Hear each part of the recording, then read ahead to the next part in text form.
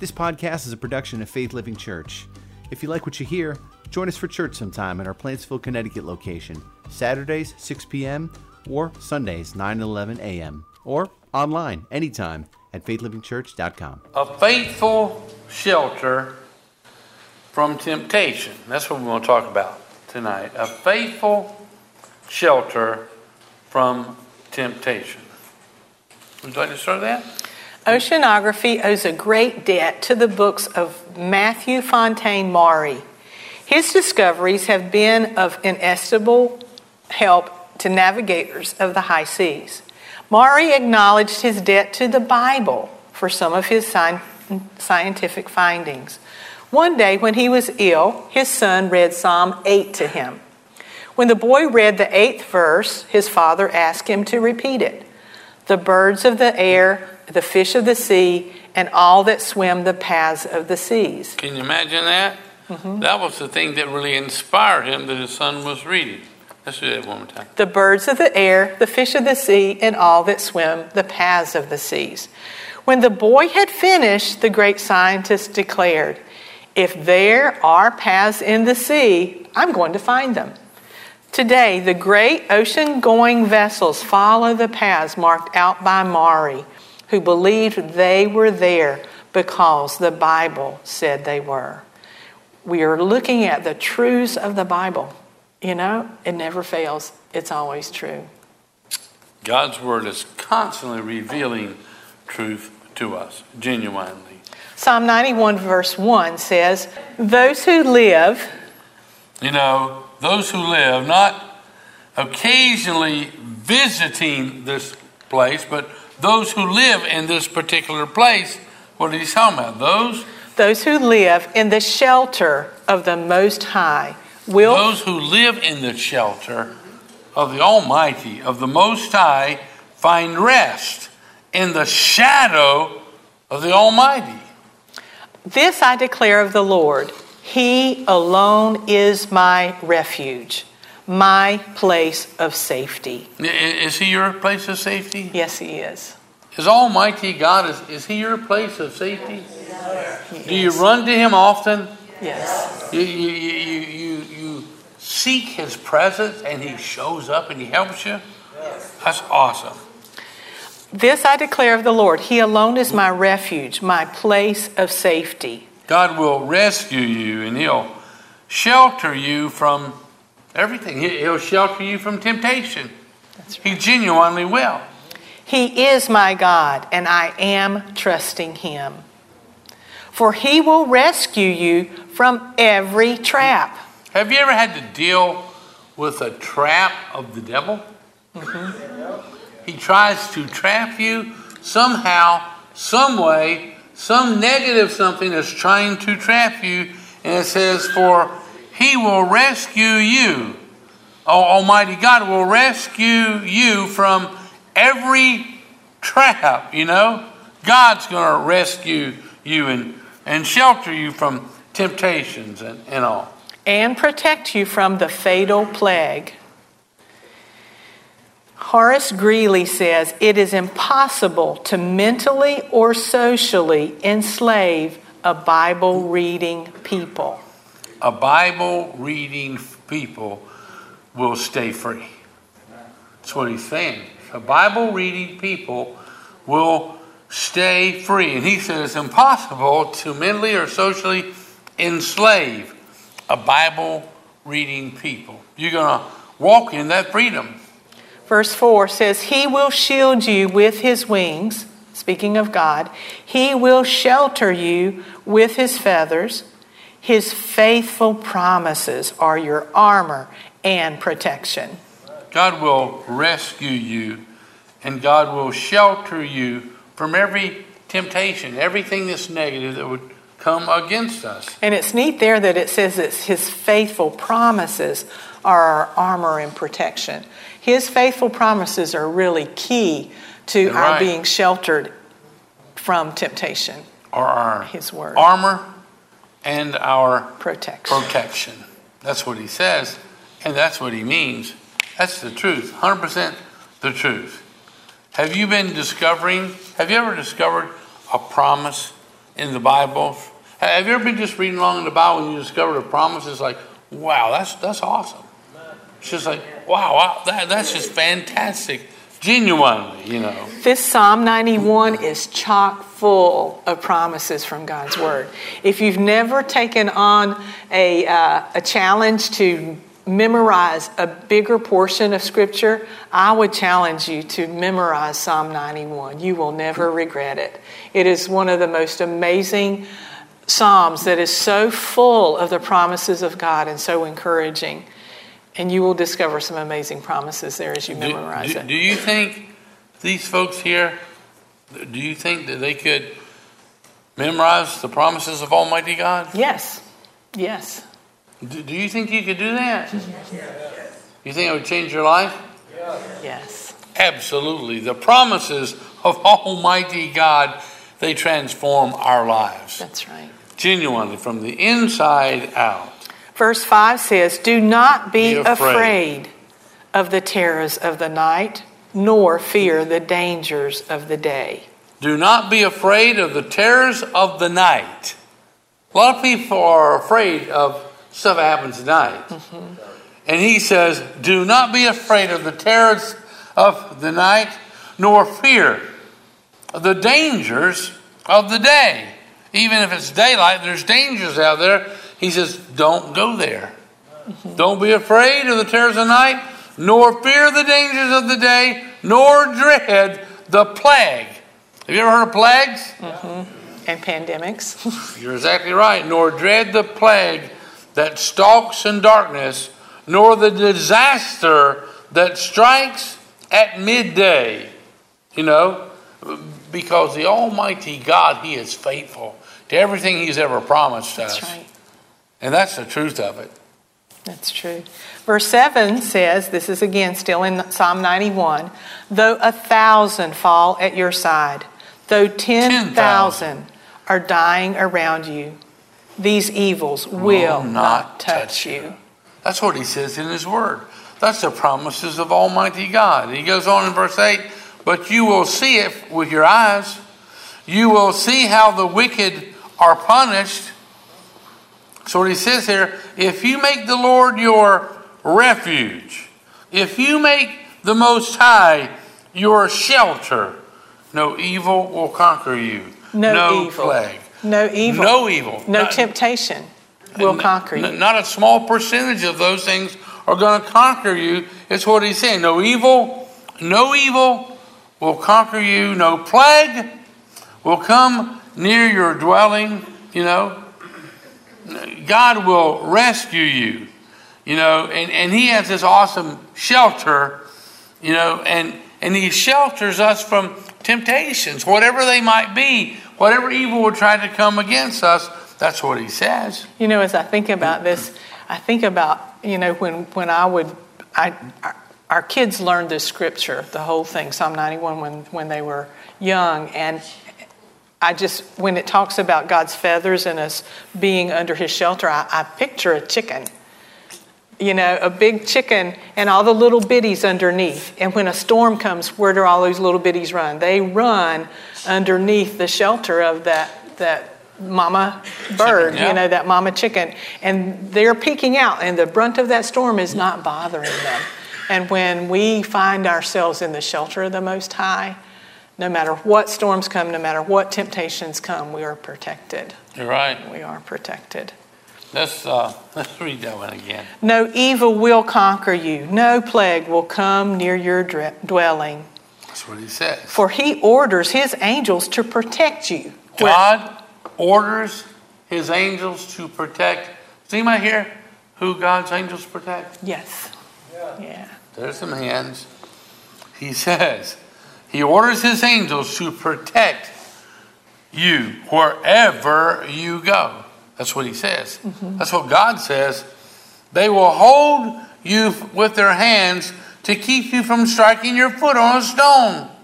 You will trample down lions. He says you will trample down lions. Is that right? Mm-hmm. And poisonous snakes. You will crush fierce lions and serpents under your feet. You know, he's talking about you guys, and you're thinking, no, not me and lions, not me and snakes. It's like, that's what he's saying right here. And I think it's significant that it says lions and snakes, because the scripture, I think we may read it a little bit later, but it likens Satan as a roaring lion, and it also, we know him as a serpent. And that means that he will not have victory over us in areas of tempting us. He will not have victory. In verse 14, the Lord says, I will rescue those who love me. Let me just ask a question really quick before we go any further. Is anybody here 100% sure and unashamed that you genuinely love God? Mm-hmm. Yeah. It's just about everybody. Mm-hmm. I will rescue those who love me. I will protect those who trust in my name. That's awesome. I mean, he made it very clear and very plain. He gave us an opportunity to say so, didn't he? Mm-hmm. God will rescue us, and he will shelter us from temptations. Speak up here in verse 15. When they call on me, I will answer. I will be with them in trouble. I will rescue them and honor them. God will come to your aid, you know. He'll shelter us during times of temptation, whatever difficulties are coming against us. He says, though, when they call on me. If we don't call on him when we're being tempted, he will not answer. We need to call on him. When they call on me, I will answer. I will be with them in trouble. I will rescue them and honor them. Verse 16, I will satisfy them with a long life and give them my salvation. Matthew chapter 4, verse 1, it says, Jesus overcame temptation by the word. Now, what's that? Which word is that we're supposed to say? The word of God. It's the word of God. He says, Jesus overcame temptation by the word. You know, the devil is not afraid of the Bible that's just covered in dust. Is your Bible covered in dust? Nope. If it is, it's time to clean it off, to wipe it off, and to open that book. It transforms us and it changes us. It genuinely does. The faithful promises were Jesus' armor when he faced the devil in the wilderness and was tempted for those 40 days. God's faithful promises were his armor. Billy Graham once said, the Bible is the only thing that can combat the devil. Quote the scriptures and the devil will run. Use the scriptures like a sword and you'll drive temptation away. That's the truth. God's word is so much more powerful than we could ever imagine. Like suntan lotion and sunblock. Anybody here got suntan lotion with you? It's starting to get kind of warm out there, ain't it? Yeah, we needed some yesterday when we were out in it, that's for sure. Like suntan lotion and sunblock, to have God's word does us no good if we don't apply it. Oh, that's right. You got to apply that stuff. Yep. Same with God's word. We have to apply it. It doesn't prevent you from getting a sunburn, does it? If you don't apply it. Nope. You got to apply that lotion and you've got to apply God's word. Hebrews chapter 4 verse 12 says, for the word of God is full of living power. Other books were given for information, but the Bible is given for our transformation. Absolutely. Our transformation. The Bible banned at times, burned at other times, but also beloved. More widely read, more frequently attacked than any other book in history. Generations of intellectuals have attempted to discredit the Bible. Dictators of every age in history have outlawed it and have executed those who read it. Yet soldiers often carry it into the battle, believing it more powerful than their weapons. Fragments of God's word are smuggled into solitary prison cells and have transformed ruthless killers into gentle saints. So says Charles Colson. It's powerful. A thorough knowledge of the Bible is worth more than a college education. Does anybody here have a college education? Does anybody here, can you quote the whole Bible? God's word genuinely is powerful. And it's interesting who said that. It wasn't a preacher. It wasn't, a theologian. A thorough knowledge of the Bible is worth more than a college education. So said Theodore Roosevelt. So said Theodore Roosevelt. The mighty Niagara River. Anybody been to the Niagara? Mm-hmm. Awesome. Yep. The mighty Niagara Falls, 180 foot at the American and Horseshoe Falls. Before the falls, there are violent, turbulent rapids. Further upstream, however, where the river current flows more gently, boats are able to navigate. Just before the river empties into the Niagara, a pedestrian walkway spans the river. Posted on this bridge's pylons is a warning sign for all the boaters. It says, "Do you have an anchor?" That's what it says on those pylons that's holding up that bridge. And then there's another note on the post there. It says, "Do you know how to use it?"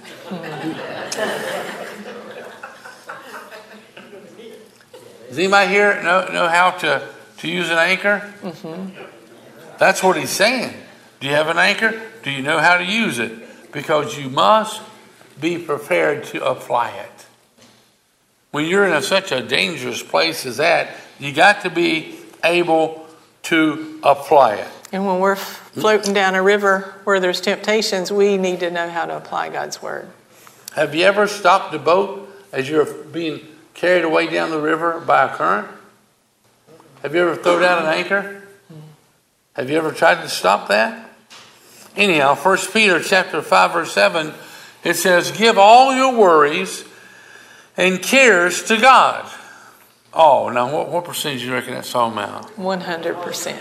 100%. Give all your worries and cares to God, for He cares about what happens to you. Now, if you would help me right here for just a moment, if you would turn to the person beside you and point at them and say, "He's talking about you." He's talking about you. He is talking about you. 1 Peter chapter 5, verse 7 says, "Give all your worries and cares to God, for He cares about what happens to you." That's right. And don't ever yield, to the temptation to worry. You don't need to worry. You just need to put your faith in the Almighty. He says here in verse 8, he says, "Be careful." Be careful, exclamation mark. Watch out for attacks from the devil. And he's saying, watch out. Mm-hmm. Because the enemy of our soul, the devil, will attack us. And he says here in verse 8, be careful. Watch out for attacks from the devil, your great enemy. He prowls around like a roaring lion, looking for some victim to devour. Verse 9. Take a firm stand against him and be strong in your, what's that word? Faith. And where do we get faith from? God's word. From God's word. Genuinely. Faith comes by hearing. Hearing God's word. Take a firm stand against him and be strong in your faith. Remember that Christians all over the world are going through the same kind of suffering that you are. Sometimes people don't take that stand firm, though. They just let the devil lead them wherever he wants to take them. They don't stand against him. Even Christians sometimes don't stand against him. And we need to do this. We need to stand firm and be strong in our faith. The Battle of Antietam in 1862 was the bloodiest day of the Civil War. In 12 hours, there were 10,000 Confederate casualties and even more on the Union side. At last, the sun went down and the battle ended, smoke heavy in the air, the twilight quivering with the anguished cries of thousands of wounded men, wrote one historian. Though the battle appeared a draw, Union General George McClellan was able to end Robert E. Lee's thrust into Maryland, forcing him to retreat across the Potomac. This was possible for only this one reason: because 2 Union soldiers found a copy of Lee's battle plans and delivered them to McClellan before the battle. In some respects, we are no match for our adversary, Satan. But as with General McClellan, our enemy's plans have fallen into our hands. We know his strategies to entice us with lies, lust, greed, and the like. With such knowledge given us by God's word and by God's Spirit within, we too can resist the enemy's advances.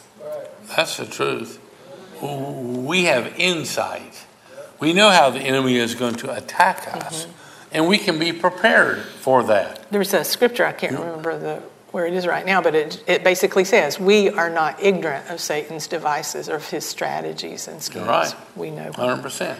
Psalm 40 verse 8 says, the grass withers and the flowers fade, but the word of our God stands forever. The word of our God stands forever. That's what he says, you know. I'm sorry for men who do not read the Bible, so said Woodrow Wilson. I'm sorry for men who do not read the Bible every day.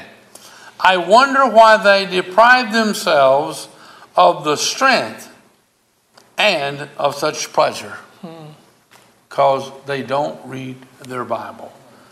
They deprive themselves from strength and from just absolute the joy of having communications with the Almighty God who empowers them, who empowers us. That's just the truth of it. Robert E. Lee says, in all my perplexities and distresses, the Bible has never failed to give me light and strength. Robert E. Lee. Ephesians chapter 6:11, a familiar scripture. It says, put on all of God's armor so that you will be able to stand firm. Again, that phrase, stand firm against all strategies. All strategies. You can stand firm against all the strategies, which is basically talking about the tricks, isn't it? Of the devil, you know? And he says, put on all God's armor so that you'll be able to stand firm against all strategies and tricks of the devil. For we are not fighting against people made of flesh and blood, but against the evil rulers and authorities of the unseen world, against those mighty powers of darkness who rule this world, and against spiritual wicked spirits in the heavenly realms. Verse 13 says, use every piece of God's armor to resist the enemy in the time of evil. How much of the armor did he say we should use? All of it. Every piece of it. To protect ourselves is what he's telling us, you know. Use every piece of God's armor to resist the enemy in the time of evil so that after the battle you will still be standing firm. After the battle, you'll still be standing firm. Verse 14 says, stand your ground, putting on the sturdy belt of truth and the body armor of God's righteousness. For shoes, put on the, what is it? Peace. The peace that comes from the good news so that you will be fully prepared. In every battle, you will need faith as your shield to stop the fiery arrows aimed at you by Satan. Now, this right here is 100% true. This is not a fiction. This is 100% the truth. God is telling us how to use the armor and what it's designed for. And then he says in verse 17, put on salvation as your helmet and take the sword of the Spirit. Let's see, did I have a sword with me?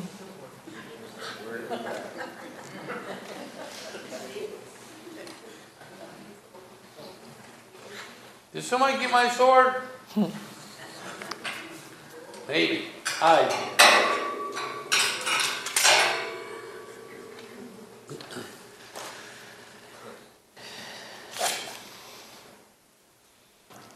And take the sword of the Spirit, which is the Word of God.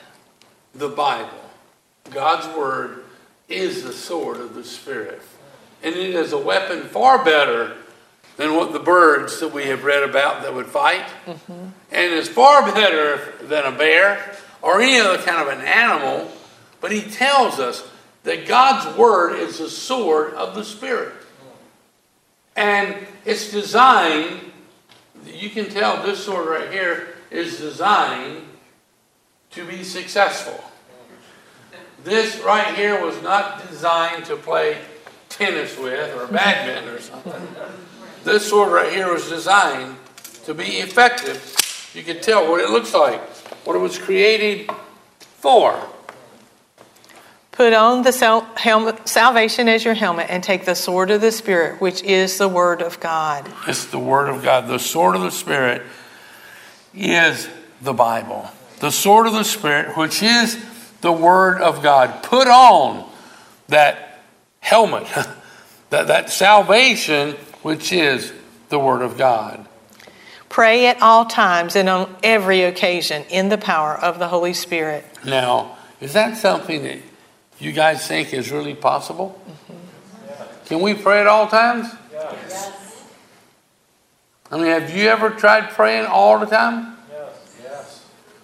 Does it work? Yes. Yes. He says, pray at all times and on how many occasions? Every occasion. He says on every occasion, and you pray in the power of the Holy Spirit. That's right. Pray in the power of the Holy Spirit. That's what he's telling us to do. And then he says, stay alert. Be persistent in your prayers. For all Christians, everywhere. You pray one for another and you're alert and you pray. And you're in the Spirit. You're praying in a way that you're connecting with the Almighty God. And this gives us power over the temptations that we face. James chapter 4 verse 7 says, so humble yourselves before God. Humble yourself before God. You know, you gotta, when you humble yourself and you resist those temptations and the evil one who comes against you, you know, you can resist those things. Mm-hmm. You genuinely can. But first we need to humble ourselves before God, then resist the devil. And he will flee from you. That's what he says. He will do. Have you ever memorized any scriptures in the Bible? Mm-hmm. Let me see. How many hands have you memorized? I want you to think about it for just a moment. When you think about it, you know, he says this is a sword of the Spirit. I mean, it's very effective against some, you know, evil animal that's trying to hurt you. This would be pretty effective against it. Now, do you think that this would be effective against a bear? Mm-hmm. Yes. Has anybody had a bear in your yard recently? Yes. So have I. I just want to be included, you know. And we know the bears that we've been seeing is big bears. You know, they're big bears. They're not little teddy bears. You know, as we look at the armor, most of the pieces of the armor are of God are for our protection. They're defensive, you know, for our defense.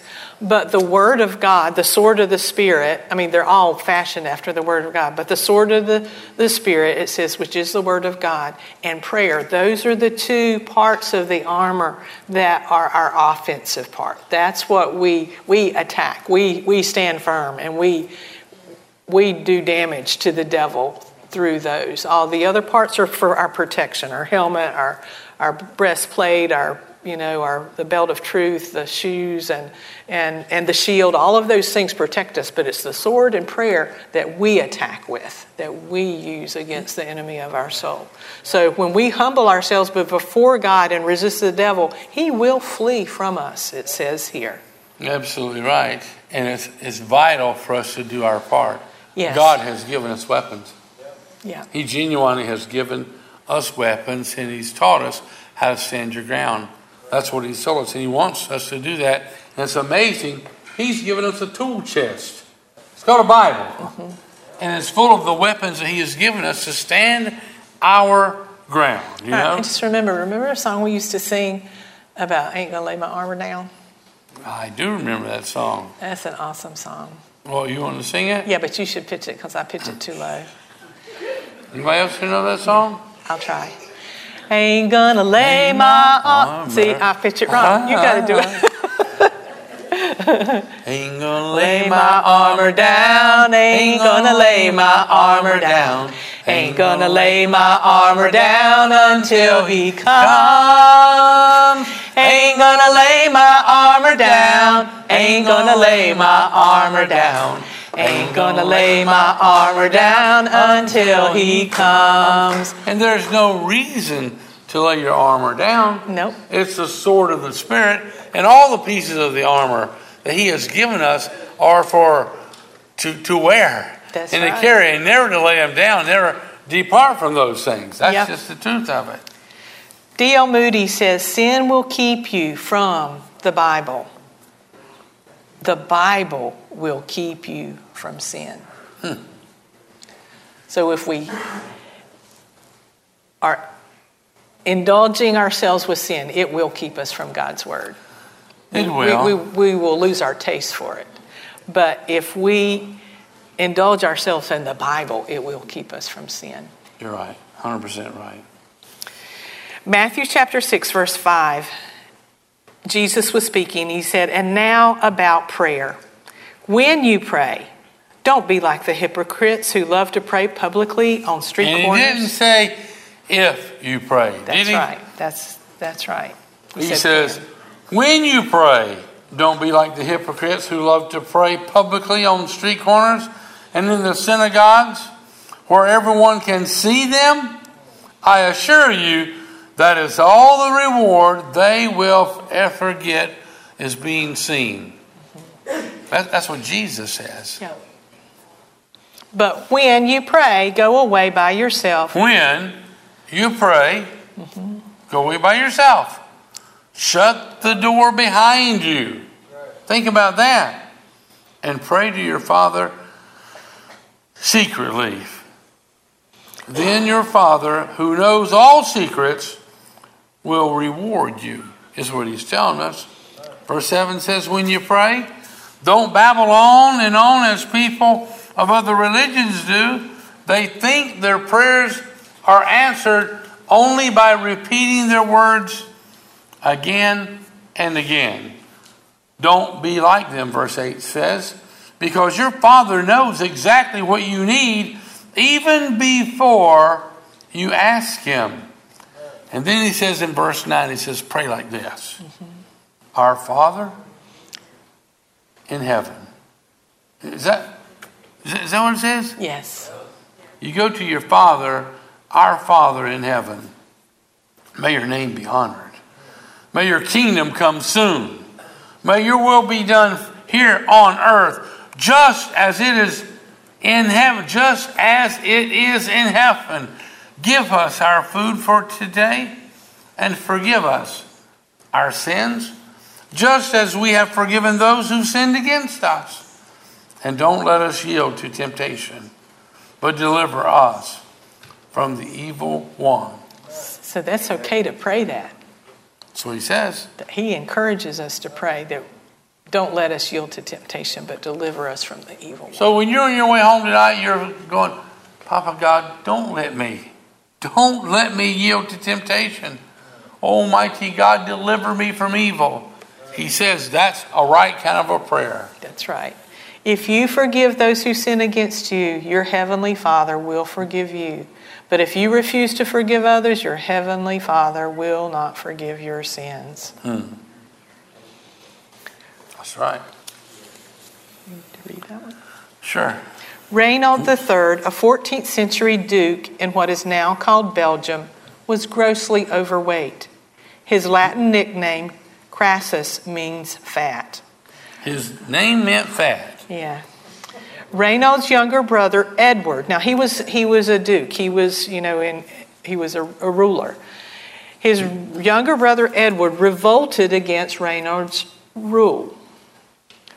Edward captured Reynold but did not kill him. Instead, he built a room around Reynold in the Newkirk Castle and promised him he could regain his title and property when he left the room.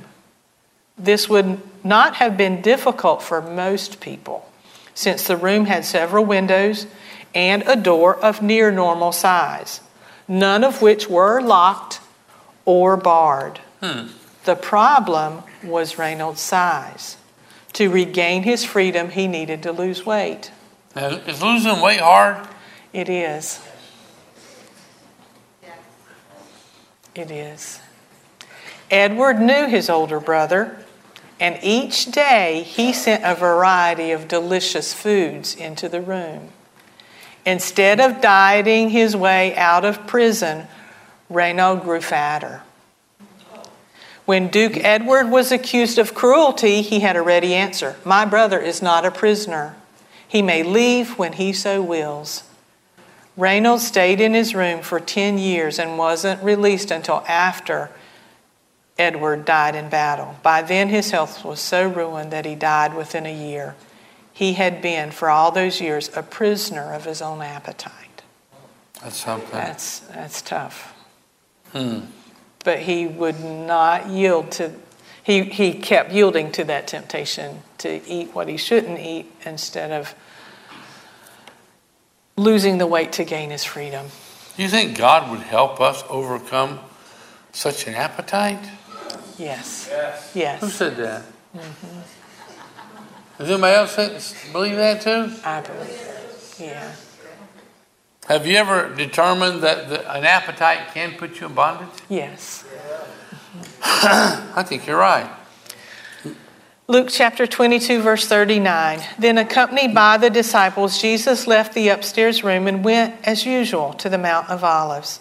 There he told the disciples, pray that you will not be overcome by temptation. Again, here is a way to avoid being overcome by temptation. He walked away about a stone's throw and knelt down and prayed.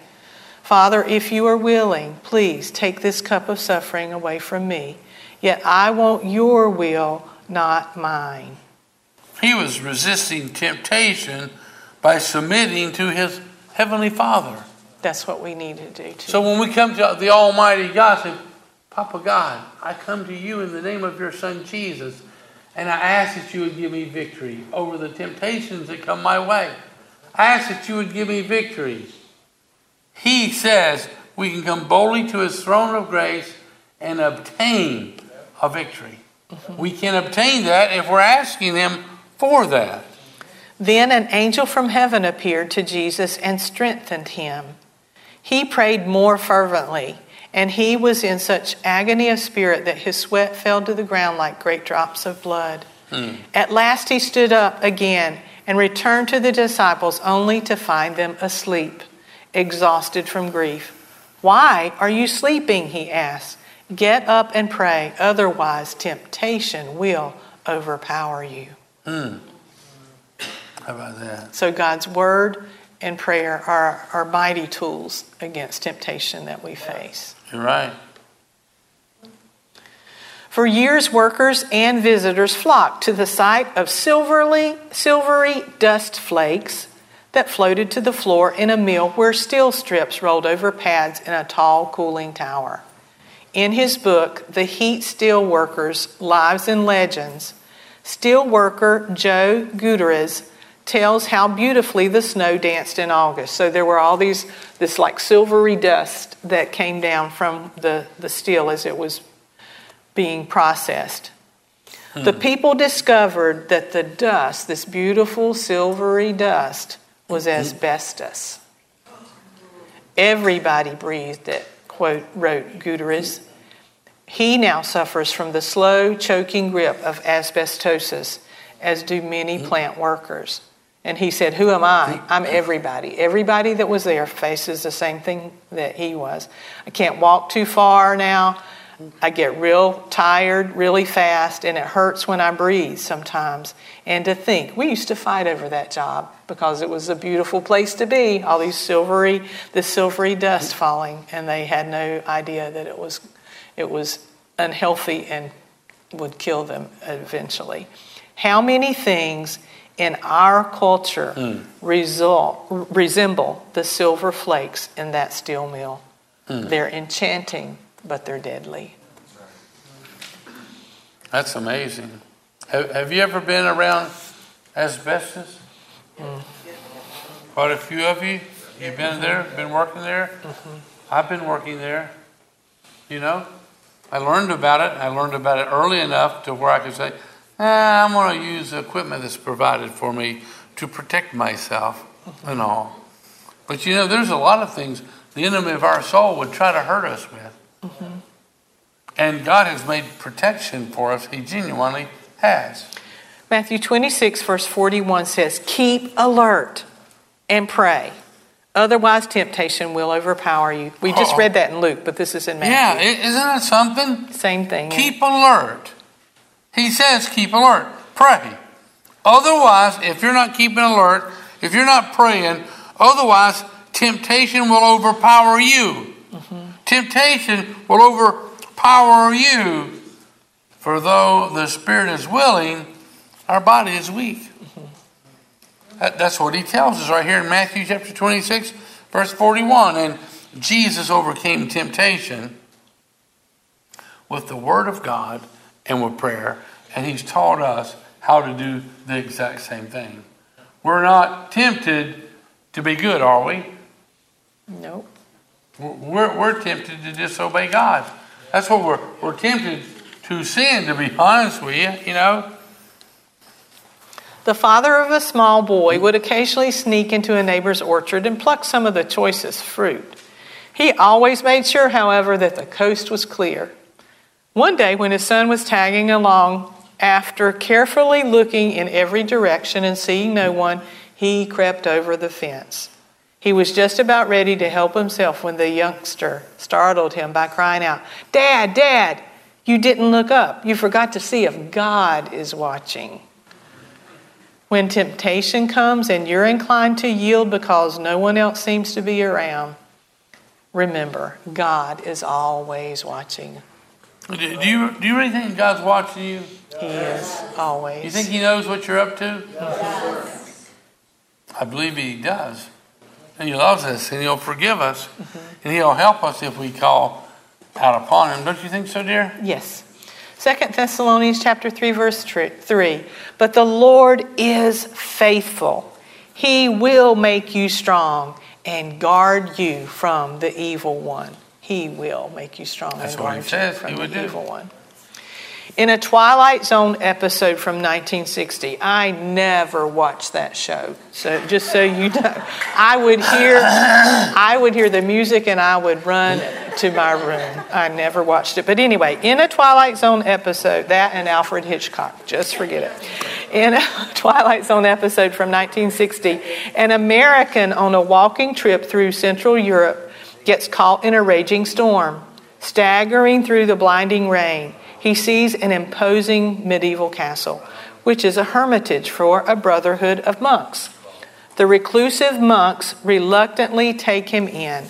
Later that night, the American discovers a cell with a man locked inside. Okay, so this American found refuge in this castle with these monks, and he found this cell with a man inside. An ancient wooden staff bolted the door.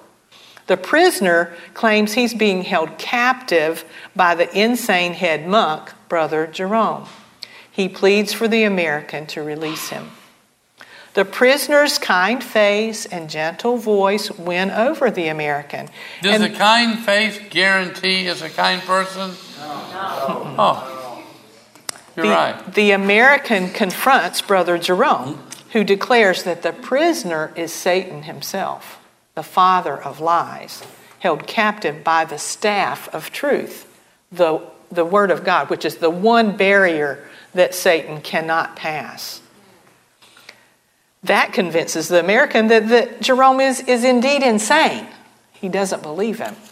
And as soon as he gets the chance, he releases the prisoner, who immediately transforms into a hideous horned demon and vanishes in a puff of smoke.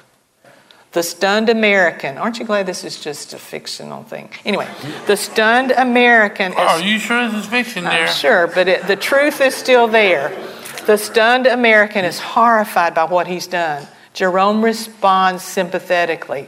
I'm sorry for you, my son. All your life you will remember this night and whom you have turned loose upon the world.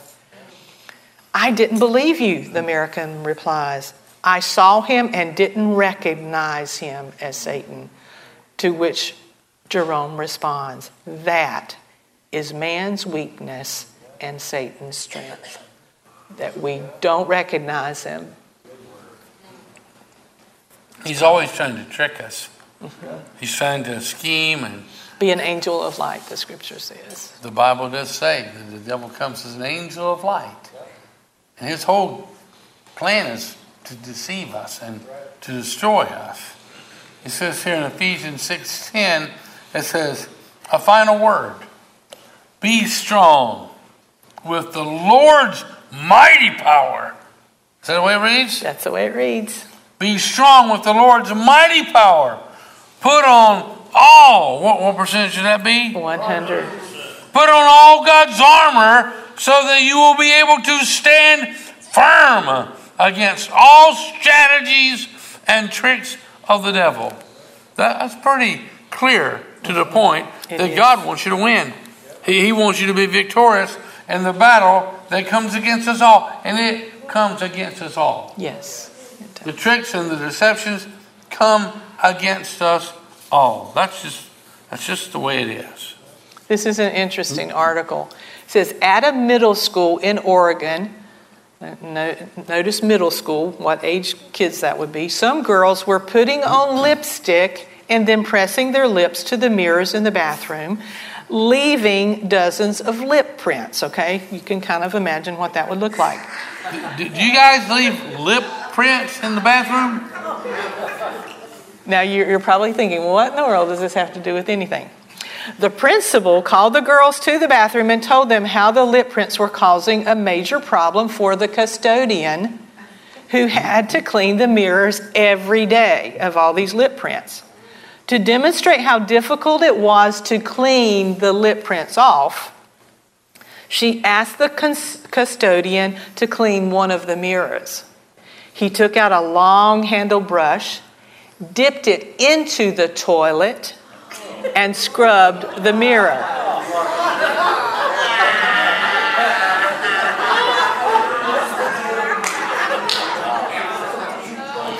What did he dip it into? Into the toilet and scrub the mirror. Since then, there have been no more lip prints on the mirrors.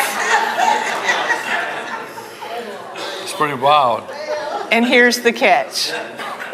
When tempted to sin in any way, when tempted to sin, if we could only see the real filth that we would be kissing, we wouldn't be attracted to it. Think about that. Pretty powerful to me. Absolutely. Absolutely. Holiness is not freedom from temptation, but power to overcome temptation. 1 Thessalonians chapter 5, verse 23 says, "Now may the God of peace make you holy." Wonder how many different ways he wants to make us holy. In every way. Oh, may the God of peace make you holy in every way. And may your whole spirit and soul and body be kept blameless until that day when our Lord Jesus Christ comes again. God who calls you is faithful, and he will do this. That's what he's telling us, isn't it? That's true. That's true. John 17:17, Jesus prayed for us. He said, make them pure and holy by teaching them your words of truth. That's how we get holiness. Is by learning God's ways. Learning his truth is how we become holy. Mm-hmm. He cleanses us. Yeah. From within, really. Mm-hmm. And he gives us the staying power to stay clean. Mm-hmm. And his truth, it works a miracle in us, genuinely. When you have Christ, you are rich. He is enough. He will provide everything you need so you won't have to count on others without him. People change and fail. You cannot depend on them. Those that are for you today may be against you tomorrow. They are as variable as the wind, but Christ is eternally faithful, so says Thomas à Kempis. You're right.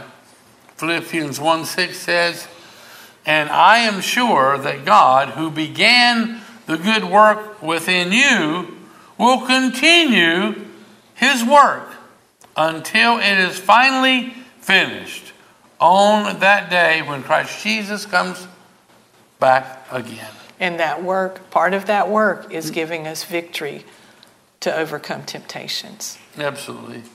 Absolutely right. You want to read that one or you want me to? Yeah, it's just this is a pretty powerful story. It says, when Bill was a young boy, he fell in love with golf, and his parents gave him a club and a harmless wiffle-type golf ball, which he could hit around the backyard. He loved to swing the club and the feeling of hitting the ball, even though it would not go very far because of its lightness. Remember, it was like a wiffle ball, golf ball, of its lightness and all the holes in it.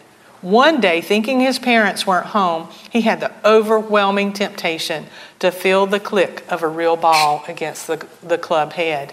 He teed it up and gave it a hard whack. Unfortunately, the ball was not hit properly, and it hooked sharply from its intended flight, and the ball went directly for one of the windows of his house and right through the window with a terrifying crash. But the crash was immediately followed by a piercing scream. Oh no! He ran into the house, burst into the living room, and there, standing in front of the window, was his mother, bleeding, and he gasped. "What have I done?" Bill cried out. "Mother, I could have killed you." She hugged him and said, "I'm okay. It's all right. I'm going to be all right." Years later, Bill said, there in that moment, when I saw my mother bleeding, there were some things I knew I could never do again in my backyard. I could never so much as carry a golf club across the lawn of our backyard. The sight of her standing there with blood flowing down that I had caused changed my behavior forever. Let's look unto Jesus, the author and finisher of our faith, bleeding and suffering the result of our sin, saying, it's all right. It's okay. It's really all right. But when you've seen Christ like that, there are some things we can never do again. The idea of continuing on in our sin becomes unthinkable. Are there some things you think in our life that we would consider unthinkable, never to do? Mm-hmm. Yes. You know, it's interesting.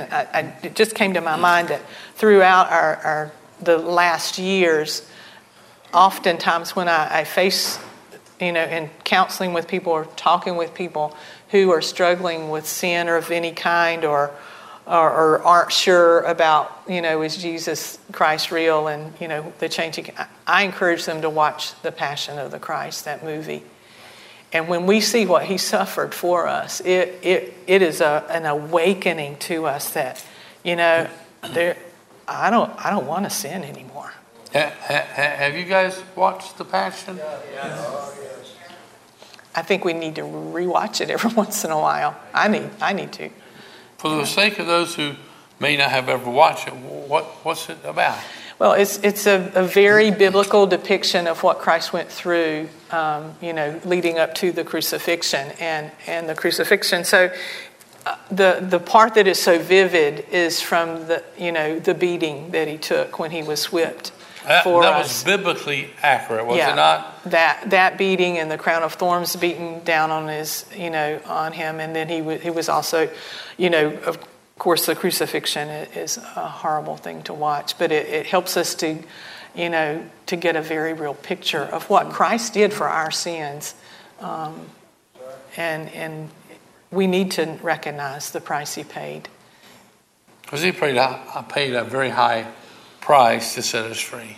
And Hebrews 12:2 says, looking unto Jesus, the author and the finisher of our faith.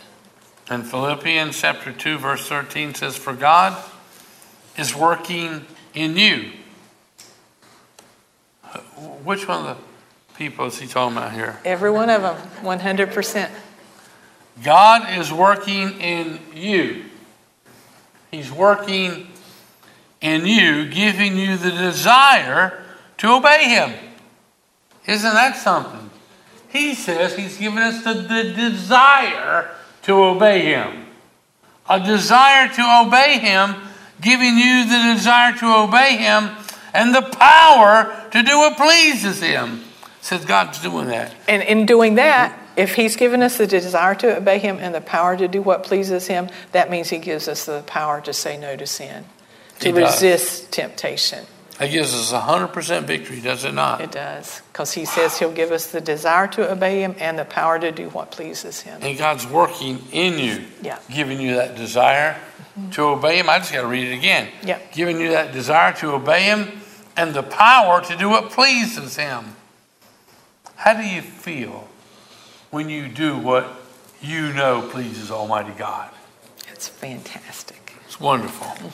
To obey Almighty God, what he's tugging at your heart, what he's equipping you to do, yes, you feel awesome. It's the most fulfilling thing that you can do.